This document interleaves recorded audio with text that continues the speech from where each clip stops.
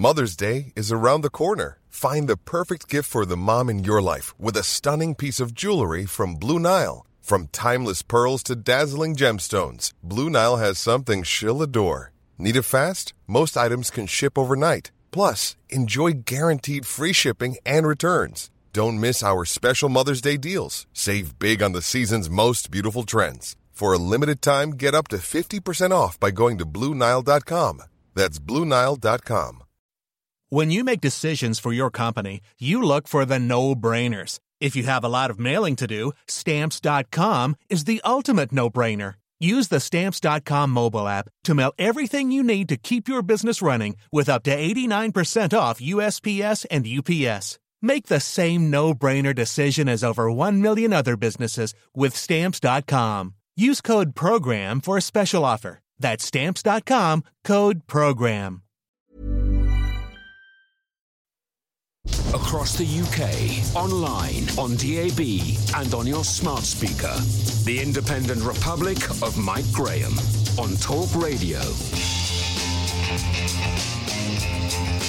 Good morning and welcome to the Independent Republic of Mike Graham right here on Talk Radio. It is the morning after the night before, but the country's hangover this time seems to be far less than it might have been, and certainly worthwhile given that millions of pounds will have been pumped into the economy thanks to the opening of pubs, the opening of restaurants and other hospitality venues yesterday. Here at Talk Radio, of course, we did our part with a live show from the Horseshoe in the shadow of the Shard, just a few stones throws from here, and it was lovely to see so many people who turned out to watch it, who also listened to Talk Radio. This morning we'll be checking in with Greg Holland to see what the picture was up and down the country, but it was clearly a very much needed shot in the arm, if you'll pardon the expression, for the economy. If you've got a small business, a shop or a pub, we'd love to hear what it was like for you yesterday to open up finally after in some cases 4 months, in some cases 6 months, in some cases almost a year since you've actually been able to do any business. 0344 499 1000. Coming up later on, we're joined by Peter Hitchens, Mail on Sunday columnist, with his take on the death of Prince Philip and how he represented much of what used to be seen as British values. And we'll be finding out what the latest news is from the front line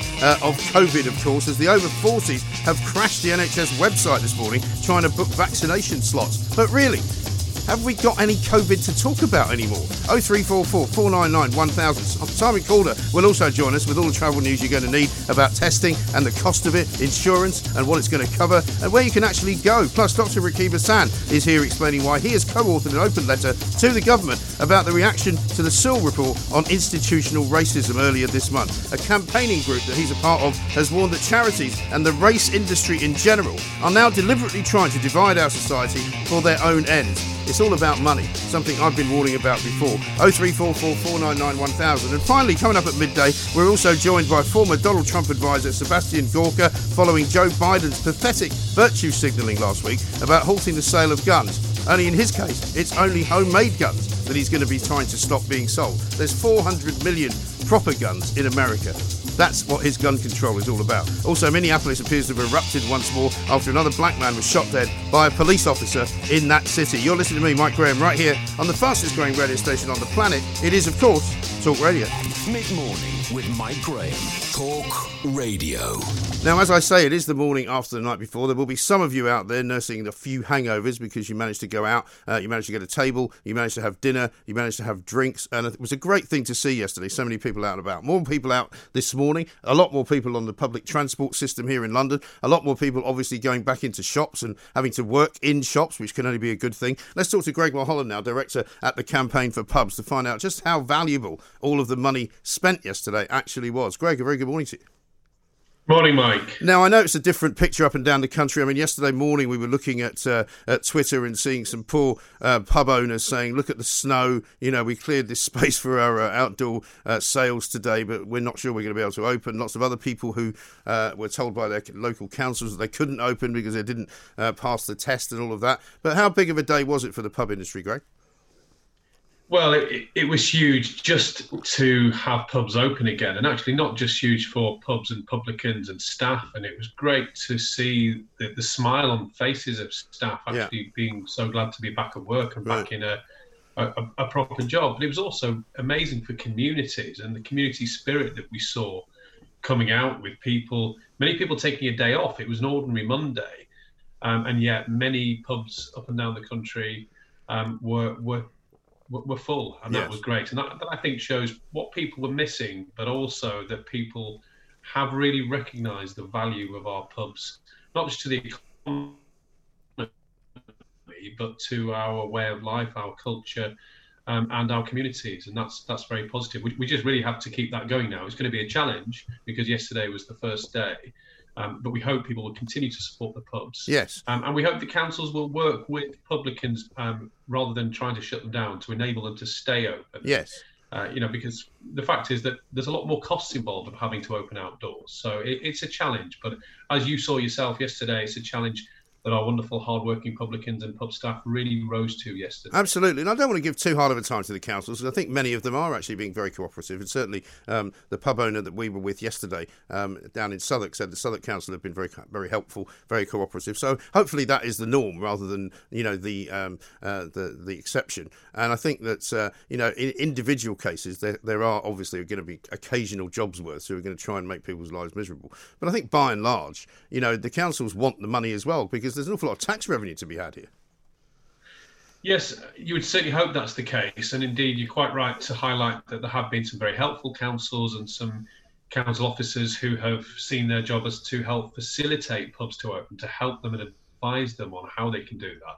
Unfortunately, there have been some councils that have really taken a very different approach.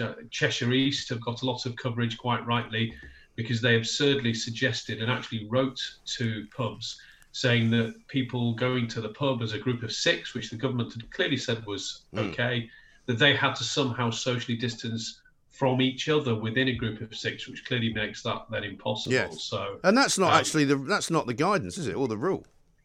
It's not. I mean, one of the problems is, once again, and this is not the first time with pubs, we have confusing rules. We have rules that were not sufficiently clear, and that does put onus on councils to then interpret them. And as I say, you do then see the attitude of certain councils. I would hope it's been a minority, but we have seen other councils where they've insisted on masks outside when the government didn't insist on that.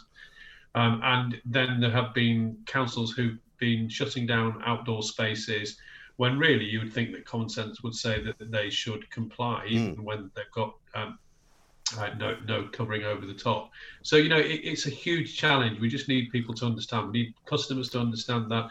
We need councils to understand that. This is a huge challenge. Pubs in England, anyway, have never had to open outdoors only again. The first pub I went to yesterday, I had to go through the pub, which was fine. You can't get to the garden without doing that. But people were being respectful. They were signing in. They were wearing a mask through the pub, even though they couldn't sit. Yeah. And then they were sitting outside I'm glad to say, in beautiful Yorkshire sunshine. Sure. So it's a challenge, and people need to realise that it will be a tough month, but it is vital, as you've said, to get pubs open again, to get beer sold through our pubs. It's hugely important for our small independent brewers who've been really struggling with their own sales figures inevitably over the last year.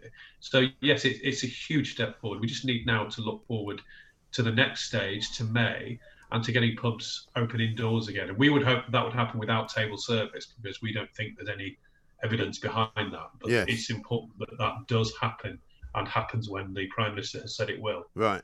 And I mean, obviously the toilets have to be accessible, so they have to be indoors, so people do have to go inside the pub to go to them. But there really isn't any firm, it seems to me, ruling on the wearing of masks. We heard an awful lot before yesterday that some places would be insisting on you wearing a mask, apart from presumably when you're actually physically drinking or eating. But that's kind of difficult to police, isn't it? Because if you're sitting at a table and you're about to have a drink and you've taken your mask off, who's going to come up to you and say you've got to put your mask on while you're not having a drink? Yes, I mean, I think it's clear that the government doesn't intend for people to have to wear masks at all outside. So, there certainly shouldn't be any need for wearing masks at tables, unless people, of course, choose to. But yes, people are supposed to wear masks to go inside to use the toilets, which clearly they have to do. But the other issue of some confusion is indoor payments. The government has said that you should take payments outdoors, and you're only allowed to take payments indoors if it isn't possible. Now, what does that mean? That again is a challenge for some pubs. They should probably have set those rules more clearly. Again, some councils have interpreted them. We had York City Council, who last week was suggesting that you could only pay indoors for for non-alcoholic drinks, but you had to pay outside for alcoholic drinks, and it gets a complete mess. So we hope that these things will be ironed out. We hope that now that the Campaign for Pubs and other organisations have really pushed the government to be clearer, and the Minister, Paul Scully, certainly has done what he can to clarify some of those rules, and that those interpretations were not the intention of the government. We hope that things will settle down and that pubs can just get on with serving, and the challenge of serving outdoors only, which will be a challenge. But, I'm sure that they will continue to rise to that. And as we saw yesterday, I'm delighted to say that, people up and down the country will work with pubs, will enjoy it, and will, if they need to wear a big coat, they'll do it. If they need to, behave in a certain way, they will do it, just to get our pubs back open, trading again and having a future. Because if they don't open again, then some of them would not open at all. So It is a crucial step, but it has to be the first step. And we now need to think about indoors opening and getting that back to normal as soon as possible. Yes, well, that was going to be my next question to you. But just before we get to that, is it too early to judge exactly how much money was actually taken in yesterday by the hospitality industry? Yes, we certainly don't have any figures of that. Clearly there was great trade going on in many pubs up and down the country. But I think at the same time we have to be slightly careful with the simple figures of trade. As you probably would have seen yourself, there were many more staff needed to be able to serve outside for the vast majority of pubs. So actually the costs involved here are very different. So anyone thinking that this is some bonanza for pubs, it absolutely isn't. It's a way of getting open again in a very unusual way. Simply to be able to trade, to start to get some trade, to get people back to work, and to get people back to using the pub and having the confidence to go to the pub. Yeah, absolutely so with the right. Costs involved, we do know. We know of members and other pubs who have said that, yes, they intend to open, but they will not make a profit. In some cases, they know that they will make a loss through this month, but they wanted to do it because they wanted to get people back in and back using the pub and having that, role that the pub plays in the community. So it's going to be a tough month, whatever. We need people to come out and support it, but it will be tough because of the extra costs and the restrictions on trade, which clearly remain. Yes, well, I heard Tim Martin talking from Wetherspoons this morning on Julie Hartley Brewer's show, saying that they've been losing around about $4 million a week in their chain. And with the opening now outside, they're hopeful that they can only lose $3 million a week instead of $4 million. So it's by no means a bonanza. Absolutely. And that really, with the chain the size of Wetherspoons, that really says a lot. So when you think about individual pubs that have had to take on staff through the week to be able to open. Now, yesterday was the first day. It was a Monday and there were many people out, but it's now a weekday. It's Tuesday, Wednesday. And yet they still have to have staff on who can then serve people outside. They have to take the risk to open. They have to take the risk to have that extra staff on. So it is a gamble, and it's a gamble that many pubs are taking, knowing that they won't make money from doing this, but they want to open. They want to be serving the communities. They want to be supporting the local brewers who otherwise would still see another month without trade. So people are working together. It's great that pubs are able to, if not open their doors, at least open their gardens. But we do now need to be thinking about next month and indoor opening again. And then finally, hopefully, things getting back to normal and people having the confidence to come out and support their pubs without them ever having the risk of closing again, which is absolutely key. Absolutely right. And as far as the next stage goes and the serving of alcohol indoors, are you worried that they're going to try and bring a kind of vaccination passport scenario in for that, and where they're going to say, look, you can operate inside and you can have no social distancing, but you have to have an app that tells everyone in there that they've all either had a vaccine or they've got a negative test? Yes, we are worried about that, and we very clearly oppose any imposition of vaccine passports for pubs. We said that as soon as the Prime Minister, as is his way, just made that strange comment to the Select Committee, and suddenly that news was out there. I think the thing is, pubs have showed last year when they opened again after the first lockdown, how seriously they took their role as licensed premises, how seriously they took the responsibility of encouraging people to behave differently, to sit apart at different tables, to have one-way systems. And the pubs showed again yesterday that that's exactly what they will do. They will abide with the rules. They will encourage people to be slightly different in their behaviour, because we all accept that this pandemic has happened. But then to start imposing checks and to put the onus on pubs to then have to check whether someone has had a medical treatment, a vaccination, is another thing altogether. It has really concerning issues when it comes to civil liberties and where that data goes, how long data is kept for. But it also is yet another practical issue for pubs. It's another potential cost if pubs had to have staff on the door to do that. But it also continues to give the sense that we're not a single society, and that we're not, we're having prejudice on the basis of whether people have had a vaccination or not. And I think what's very strange about the whole idea is it can't come in until every single person has been vaccinated. Right. And as you've been reporting, over 40s today are now all clamouring to get their vaccinations, and they will be doing so over the next few weeks. But it will take a while till we get to the under 30s. And you can't have any sort of system for checking people's vaccinations until every single person who's eligible has been offered one. And that can't be till the autumn. So why on earth are we talking about some sort of vaccination passport system in autumn by the time we have virtually the whole population vaccinated? And surely by then we can move to having the kind of normality that the Prime Minister himself has said that we will get back if we pursue the vaccination program. Right. Well, we've been talking about this over the past week or so anyway, and the problem for a lot of pubs as well is that most of their staff are quite young, many of them in their 20s, some of them in late teens perhaps, because they're doing a job of work that suits their lifestyle, that suits what they're doing. They might be students or whatever. They're going to be the last people to be vaccinated. So how can you ask for people to come in as customers having had the vaccination if none of the staff have? It makes no sense at all. Yes, that's the thing. It really doesn't make any sense. You have to question why the government is suggesting it. And, we're absolutely clear that the government should be proposing things that it needs to deal with the pandemic, the social distancing, and some of the sensible rules. There have been some sensible rules as well as some silly ones. But this seems to be something quite different, and you really have to question the motivation of something that is coming in, not earlier than 18 months after the start of this pandemic, and then potentially lasting for years. So are we going to move forward with a society that regards people who haven't been vaccinated as a different class of society? It's never happened with any other disease, with any other vaccination before.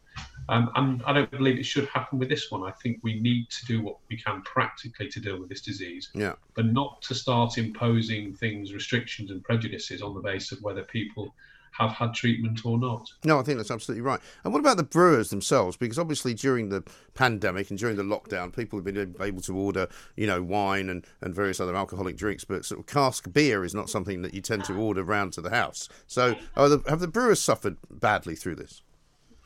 They have, particularly the smaller brewers, and as you said, cask beer, wasn't it wonderful to be having a pint? Oh my God, I tell you what, when I tasted the first one yesterday, I cannot tell you how great it tasted. Absolutely. Well, I took a little video of myself having my first sip of a pint in Otley, and yes, that's been great. And the fact that we also have small brewer members, and they've been very, very busy preparing to supply pubs. And it's been wonderful to have that supply chain working again, to have our local brewers up and down the country able to get their beer into pubs for people to enjoy in the best environment to do so. And for those pubs that are particularly reliant on pub trade and particularly reliant on cask and draft beer, it's been devastating. There have been, I'm afraid, one or two breweries that haven't made it out, and others that have really, really struggled. So it's crucial for them. We need to remember that we're talking about England here. We haven't yet seen the same thing happening in Scotland and in Wales. So, we think, and our thoughts are with the pubs and the breweries in those areas as well, in Wales and in Scotland, so that we hope that they can start trading again, they can start brewing, and that they can start enjoying their pubs too. But it was great to be enjoying an excellent pint of local beer in a local pub.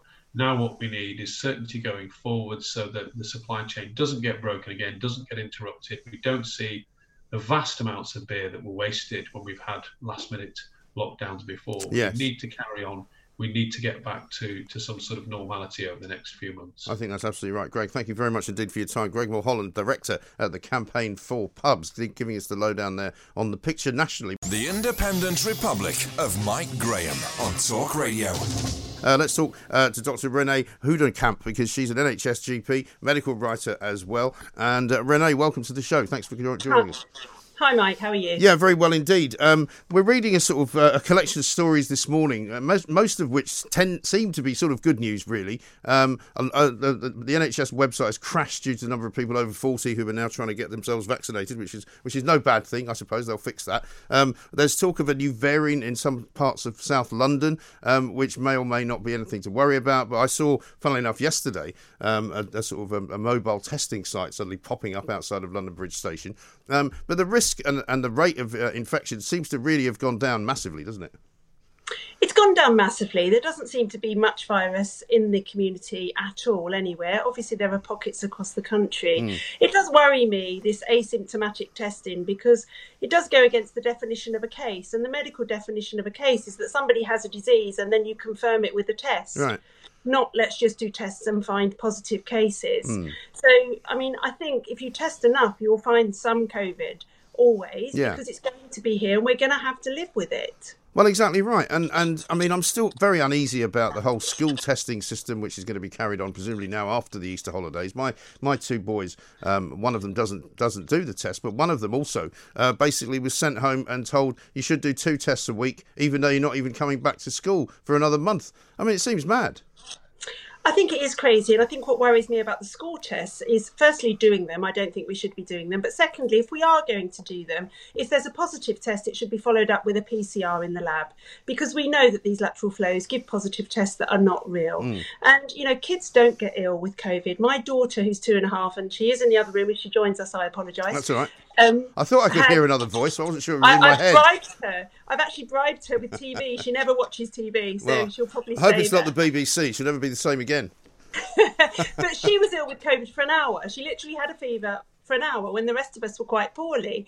You know, what are we doing to these poor kids? They're wearing masks and they're being tested twice a week. They will be convinced that they are carrying, you know, the plague around. It's not fair. Also, is it not sort of falsely creating a world in which you expect everybody around you to be exactly the same as you, i.e. completely and utterly healthy, which is nonsense anyway, because as I've said to people before about the whole idea of COVID passports, the person standing next to you in a bar could be any number of different things, including a violent criminal. You know, whether or not they have COVID is not really the point, is it? No, and they could have the flu, they could have hepatitis B, they could have hepatitis C, they could have all sorts of things. We don't know that, and we've never worried about it before. Right. We've got on with our lives. We've taken the vaccines that we want to take, and I'm absolutely for that. If people want to be vaccinated, they absolutely should be. But I've never been one to mandate vaccines. I think it should be choice, and I think it should be down to health professionals like me to convince people that it's the right thing to do. Yes. And what do you make of the argument that was made last week that we probably have reached some kind of herd immunity by this week? The government doesn't seem too keen to push that out there. No, they don't, do they? That's a surprise, isn't it? Isn't it? I think we absolutely have probably reached herd immunity from both a combination of natural immunity and vaccine. It's really interesting what's going on. And we actually have people that have had COVID, that have had one vaccine, me included, who then have antibodies that are so high, they're not actually measurable on the scale. Right.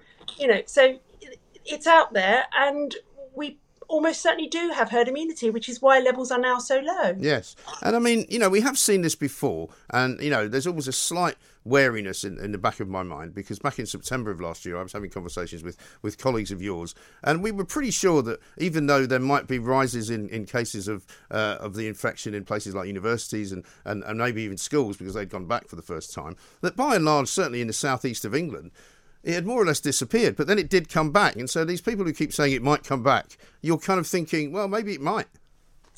Well, there's a few things to say on this, actually, and I think it's really interesting. I think the first is, and this isn't spoken about or questioned by the press at all, I think we've had our third wave.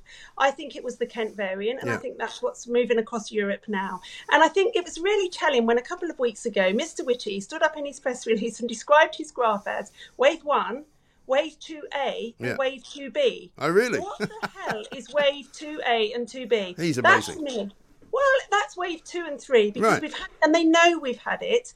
The difference between now and September is we have a massively vaccinated population. 32 million people have had at least one dose. So we've protected the people that are going to die from this horrible disease. That's what we needed to do. We can't stop everyone dying of it, just as we can't stop everyone dying from flu or other respiratory illnesses that they do every year. No, I mean, I was given some information yesterday by a listener, but it was actually hospital medical information that was issued as a statistic from Cornwall, where they had a very, very low number of people who've actually died of COVID, as low as about 11. However, what they'd also had was a hell of an increase in the numbers of people admitted to hospital for attempted suicide. I saw that, 500 people. Yeah. It was awful. I know. And I mean, as I've said from the start, Mike, what worries me about this, and it has since last April, is that we are casting aside every single patient who's got everything else going on that they normally would have going on for COVID. And it's the only thing we're seeing in our blinkers. And people are really suffering. They're suffering from the isolation. They're suffering from mistreatments. They're suffering from undiagnosed cancers or missed heart attacks that may have they would have survived if they'd have gone to hospital, but they stayed at home and died. Yes. And you could see the joy in people's faces yesterday, out and about.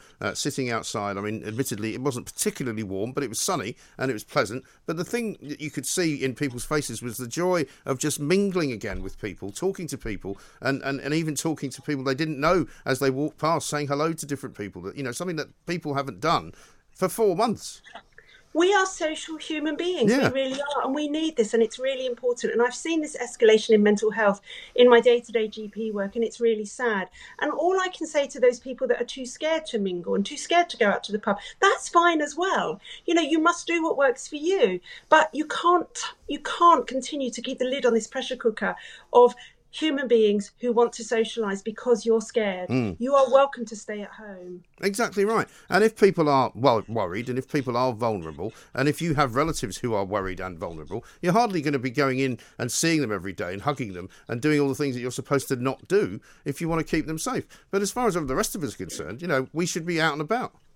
Absolutely. And I think the other message that's really not getting across, if you've got people that are vulnerable, encourage them to have the vaccine. And then they're not vulnerable anymore because they've had the vaccine and they've done everything within their power to protect themselves should they be worried about that kind of contact. Yes, exactly right. So as far as you're concerned, Doctor, I mean, in the next sort of month, we should have vaccinated probably most of the people over 40, which means we're really left with the numbers of people who died under 40 being literally, I think, less than 100. So you're talking about really having very little risk whatsoever of anybody having to go to hospital and certainly not dying from COVID. Absolutely. And look, nobody takes any one of those deaths, be it 100 or 1 or 1,000. Anyone that dies, whatever age, is really sad and tragic, and they have families, and we must always be aware of that. But at the same time, these people die of other things too. I did my risk calculator on the Oxford tool. I have asthma, I'm over 50, and my risk of dying of COVID was 1 in 35,000. Right. My risk of dying in a car accident this year is 1 in 22,000. Really? I still drive my car. Right, exactly. And I mean, probability is one thing, but the way that they've now twisted this kind of ridiculous fear at the Chief Medical Officer's office, and the way that they continually talk about now long COVID as if that's now a problem because they've moved away from everything else, I find it quite reprehensible in many ways. I think there really has been such propaganda that has terrified people. It's almost been too successful because I see 27-year-olds now, healthy, slim 27-year-olds. And I say slim for a reason, because the biggest risk factor for COVID poor outcomes is obesity. Right. And that's a BMI over 25. It's not over 30, it's over 25. But I see these healthy young people terrified that they will die if they get COVID. And the chances are minuscule. Yeah. Absolutely minuscule. So then they say, well, what if I get long COVID? Well, you know what? Post-viral syndrome, which is what COVID is, we've just given it a new name, is not new. It's been written about extensively for a very, very small number of people. Tragically, they get ME, chronic fatigue syndrome, but most people get better. Sometimes it can take a good few months, but it's not new.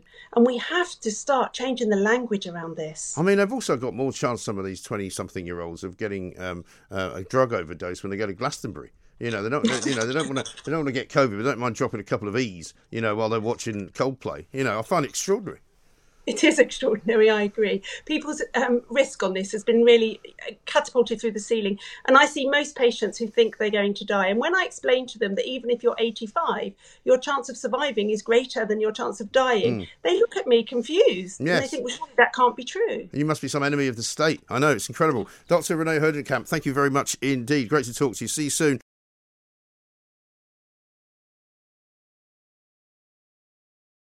Across the UK, online, on DAB, and on your smart speaker. The Independent Republic of Mike Graham on Talk Radio.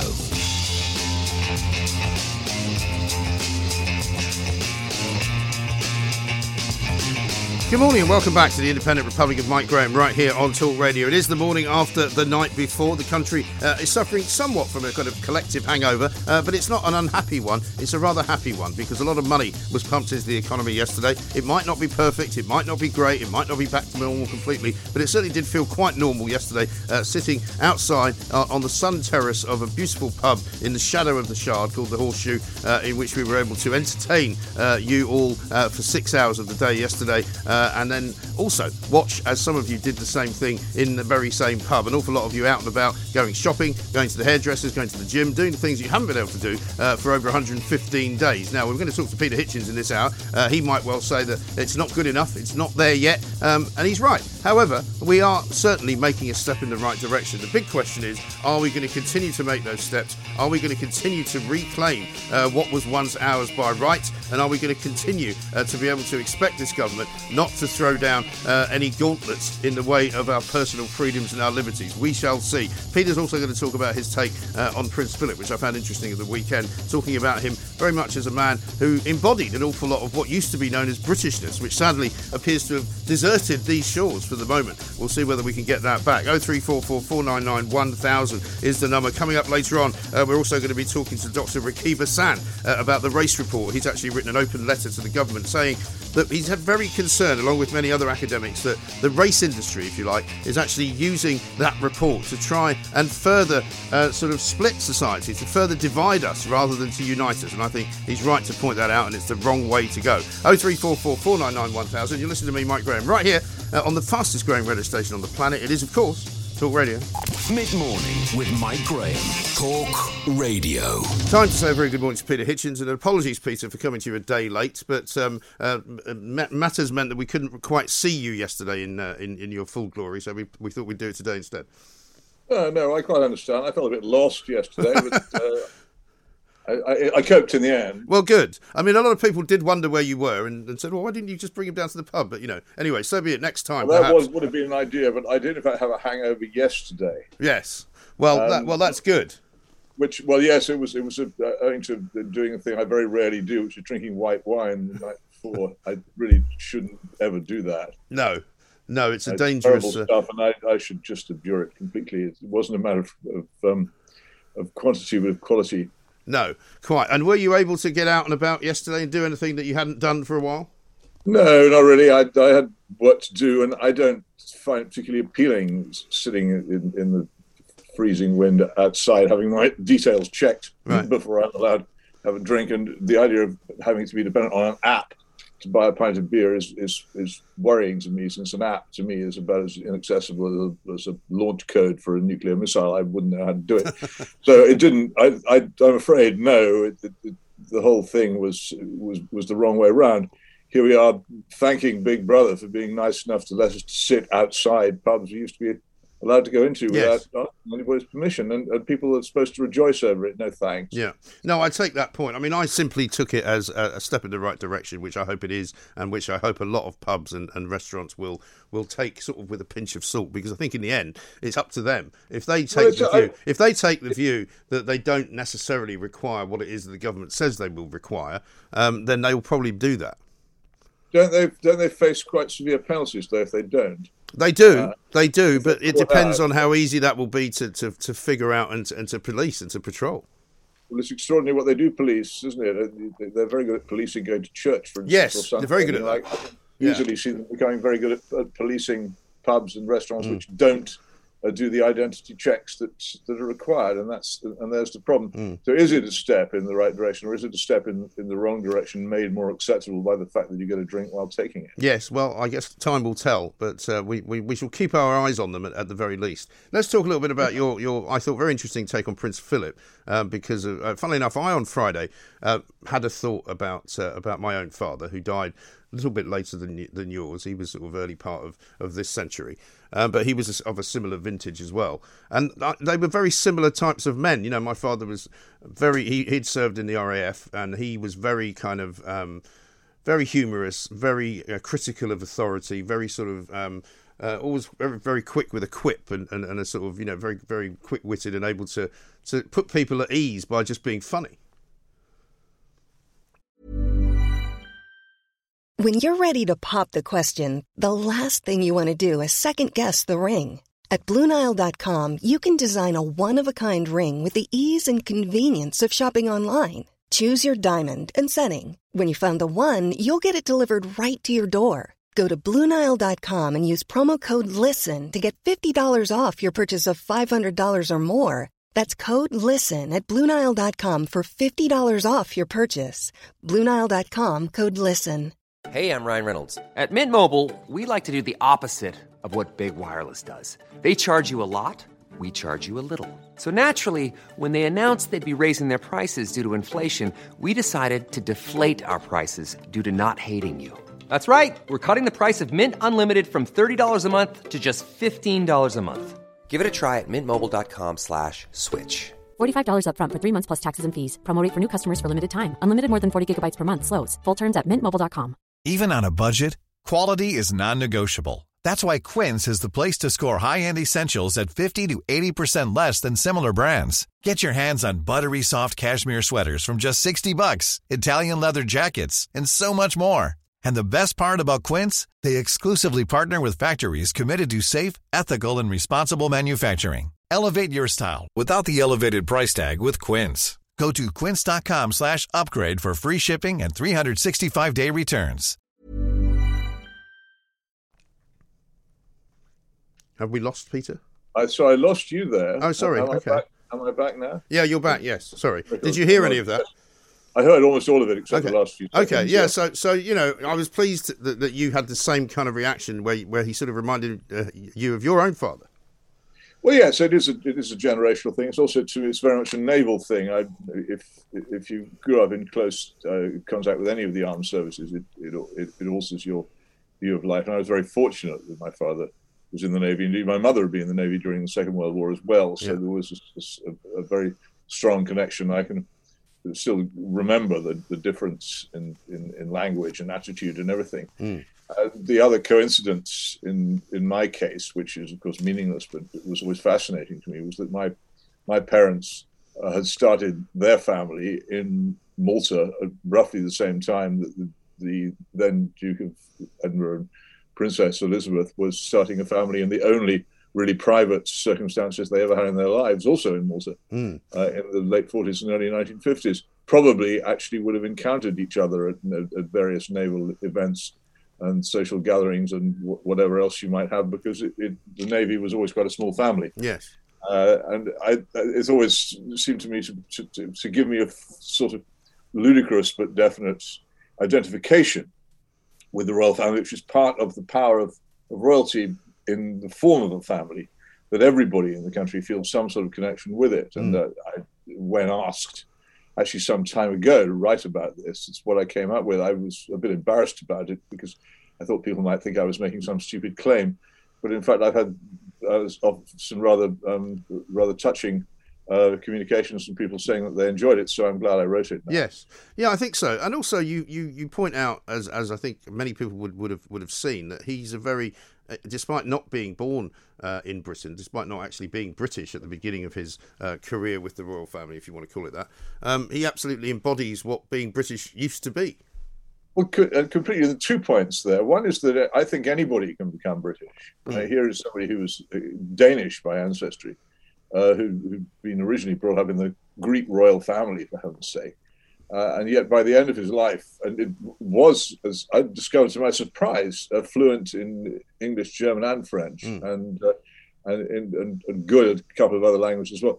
To hear him talk, you would have thought that he'd been brought up in, I suppose, the British upper middle classes. Yeah. And I think it was probably the Navy that gave him that. And Britishness as we knew it, and as I understood it when I was growing up, was partly a product of the war, when all the peoples of the United Kingdom, and indeed everybody in what was then the Empire, worked together in a way they haven't done before or since against a terrible enemy. And it forged a particular kind of nationality, which was, because it was forged in wartime, was terse, uninterested in self-pity, required an acceptance of duty. And I think these things are admirable. And there was a long period in our national life when it was not possible to say that they were admirable. And they were largely derided by comedians and the culture and everybody else. But I think there's an understanding now, as the people who embodied those virtues disappear from among us, that actually they had a point. And that there's a society which has nobody in it who believes in duty, and nobody in it who's prepared to be self-effacing in matters of claiming credit. Nobody in it who has that wonderful, dry, dismissive sense of humor which reduces things to proportion. That such people are incredibly valuable in a culture, and we are going to miss having a lot of them about. No, indeed. And he was the biggest representative of them among us. Yes, I think so. And some of the stories about some of his quips, there was a couple of pieces of video which were very funny as well. I mean, we're now reduced, even in the royal family, to a statement or a story today being published about why Meghan Markle didn't come alongside her husband, Harry, because she didn't want to be the centre of attention, which is perhaps the funniest story I've read all week. Yeah, I know. There was an expression that my mother and my father both used to use quite a lot when people made claims about how concerned they were about others. Oh, that's damn nice of you. Exactly. I mean, what a completely selfless gesture. To think that she would have been the centre of attention was funny enough, but then to say it's lovely. It's like I do from time to time use it myself to this day. It's a lovely dismissive, reducing things to the size that they really are expression. Yeah. That's damn nice of you. Yes, exactly. But have we become, do you think, Peter, a sort of divided society? Because I was sort of horrified at the same time as slightly surprised and amazed that so many people complained to the BBC about all the coverage of the fact that Prince Philip had died. I mean, I don't think the BBC got it right. I don't think they should have probably put one channel to sleep for the night and allowed the other two channels to pump out exactly the same programming. But nevertheless, if you don't want to watch it, that's fine. Why would you want to complain about it? No, I can see what that's about. I mean, the BBC were terribly embarrassed because they made fools of themselves over the Queen Mother. They hadn't realised how important she was in national life, and they underdid the commemoration. So they overreacted by, I think, quite possibly overdoing this. If you look at what happened, for instance, when Winston Churchill died, there was a number of measures. Say, footballers wore black armbands, but the theatres stayed open, and there was a level of national mourning, but the television and radio schedules were slightly interrupted, not wholly taken over. And I think there are an awful lot of people who really have been brought up to not to believe in or feel any particularly strong affinity to the monarchy. I think my own view is it's a great shame. Yes, the monarchy has lost its hold over the public mind. People are more interested in show business and sporting figures who would once have strongly identified with the royal family. It's a loss, but it's true. So I wasn't particularly surprised that those complaints came in. I certainly wouldn't have joined in them myself, but I think it is partly a result of the BBC feeling that they made a mistake over the Queen Mother and trying to overcompensate for it. So, but what a thing to complain about, honestly. And when there are so many other things in the BBC that ought to be complained about with actual actions of inaccuracy or straightforward untruth, but hardly anybody complains about. And yet they get worked up because of an episode of their favourite soap opera is postponed for a day. And do you think that the sort of the people who are less inclined to be in favour of the royal family have been encouraged to be so by some of our politicians, not least St. Tony Blair of this parish? Well, I think it was obvious that Blair was in competition with the royal family when he was in office, and there was the famous incident of trying to muscle in on royal activities, and politicians, not just Labour politicians, love to pose with the armed forces as if they were commanders-in-chief, as they are in the United States and they're not here, which is also an interference. But in general, I think the a large part of the Labour Party is actually Republican, but just knows perfectly well that this is not a good time to talk about it, and is keeping its powder dry for another time when they're going to come out openly. But it's hard to really claim to be a monarchist when you're not. It's never very convincing, is it? But I think the whole culture, our education system, the very powerful effect of the sort of comedians who get broadcast, the way in which so many people talk about and have talked dismissively about monarchy for so long, has reduced its influence and standing among us. And people who do that, as I've often said, should wonder to themselves what they think they're going to get instead.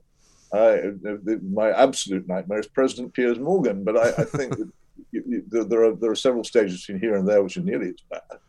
Well, this is the thing. I mean, also, if you cast your eyes across the pond to Europe, there are still one or two kind of royal families that remain, but they don't really seem to have any purpose, and they've become more or less pretty irrelevant.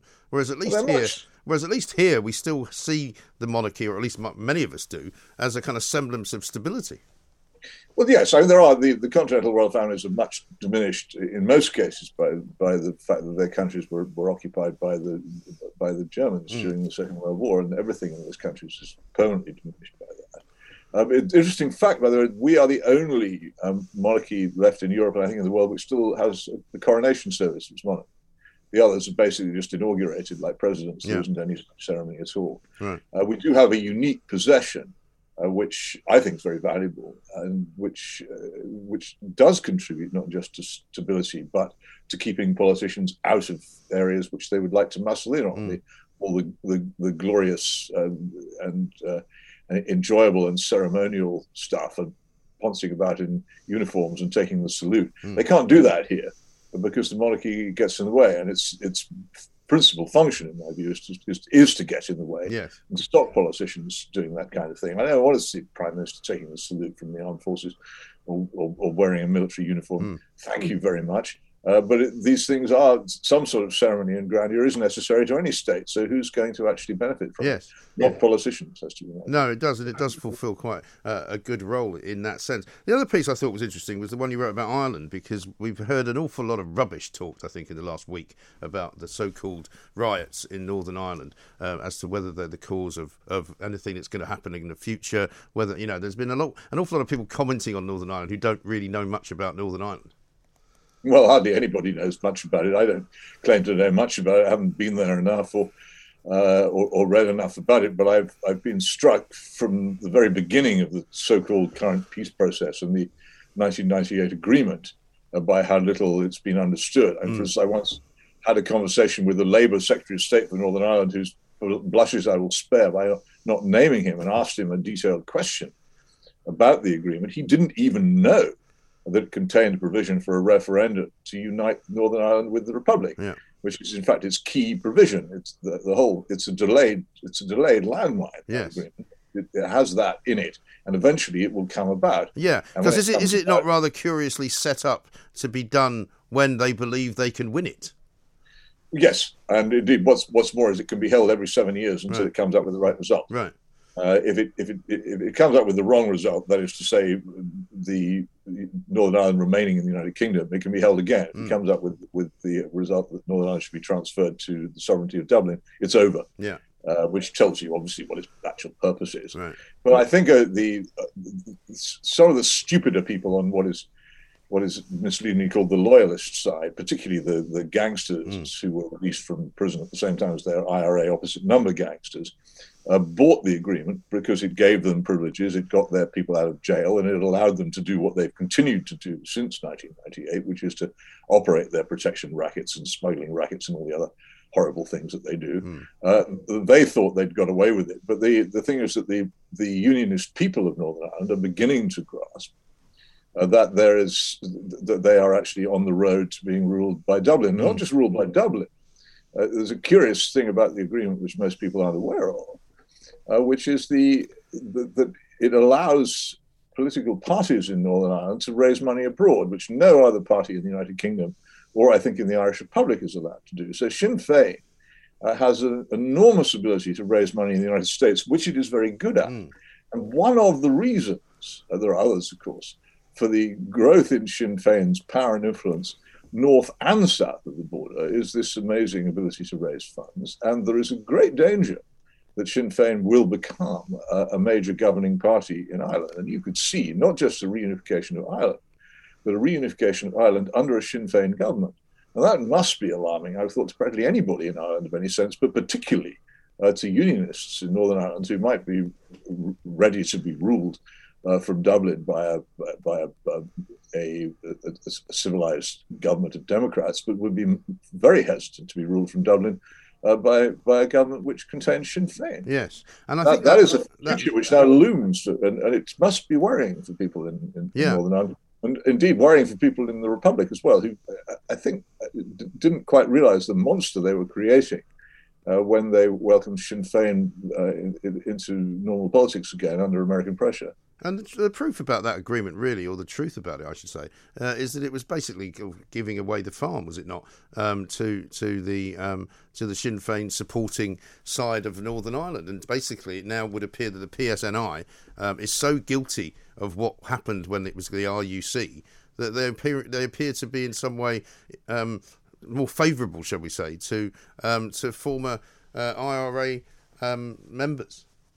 Well, it's not just that. And the really key thing about it was this. There have been traditions in Northern Ireland on both sides, unionists and nationalists, which were peaceful and democratic and lawful. And they were pushed to one side by that agreement, which rewarded on both sides those which had not been peaceful or democratic or lawful. In fact, the mass release from prison of people who one could, I think the word gangster is appropriate, but who operated as gangsters under political cover, and the way in which the parties which had, again, let me put this gently, had not renounced violence began to grow in strength and power, and the parties which had renounced or denounced or refused to take part in violence, which were constitutional, were pushed to one side. So the two great peaceful parties, the Ulster Unionists and the SDLP, were both pushed to one side by parties whose, how shall I put it, were less concerned with legality than they were. And that was the great damage done by the agreement. It rewarded the politics of intimidation. Yes. And unfortunately, that is really what led to what was going on in the Protestant areas of West Belfast over the past week. It seems to have quietened down a bit this week. Because, yes, you could say that Brexit is partially a catalyst, but it's not really the main one, is it? I think it's very important that it has created. As you probably know, my position on the European issue was that we should have stayed in the single market and gone for what's called the Norway option. Yeah. And had we done so, this wouldn't have arisen. But once we left the single market, there was going to have to be some sort of frontier in Ireland between the North, which was not in it, and the Republic, which was. And that was resolved by, I have to say, a pretty crummy non-fudge by the Johnson government, which basically said, having said there would be no border in the Irish Sea, they then created a border in the Irish Sea. And there isn't any question at all that this is a very important step away from unionism and towards the incorporation de facto of Northern Ireland in an EU-dominated Republic of Ireland. I think even completely peaceful, serious, constitutional, democratic unionists have got reason to see this as a danger sign.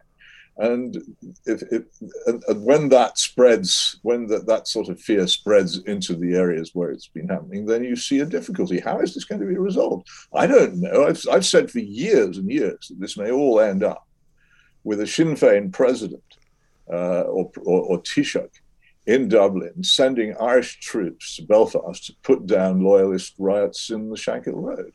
And basically the mirror image of what happened in 1969.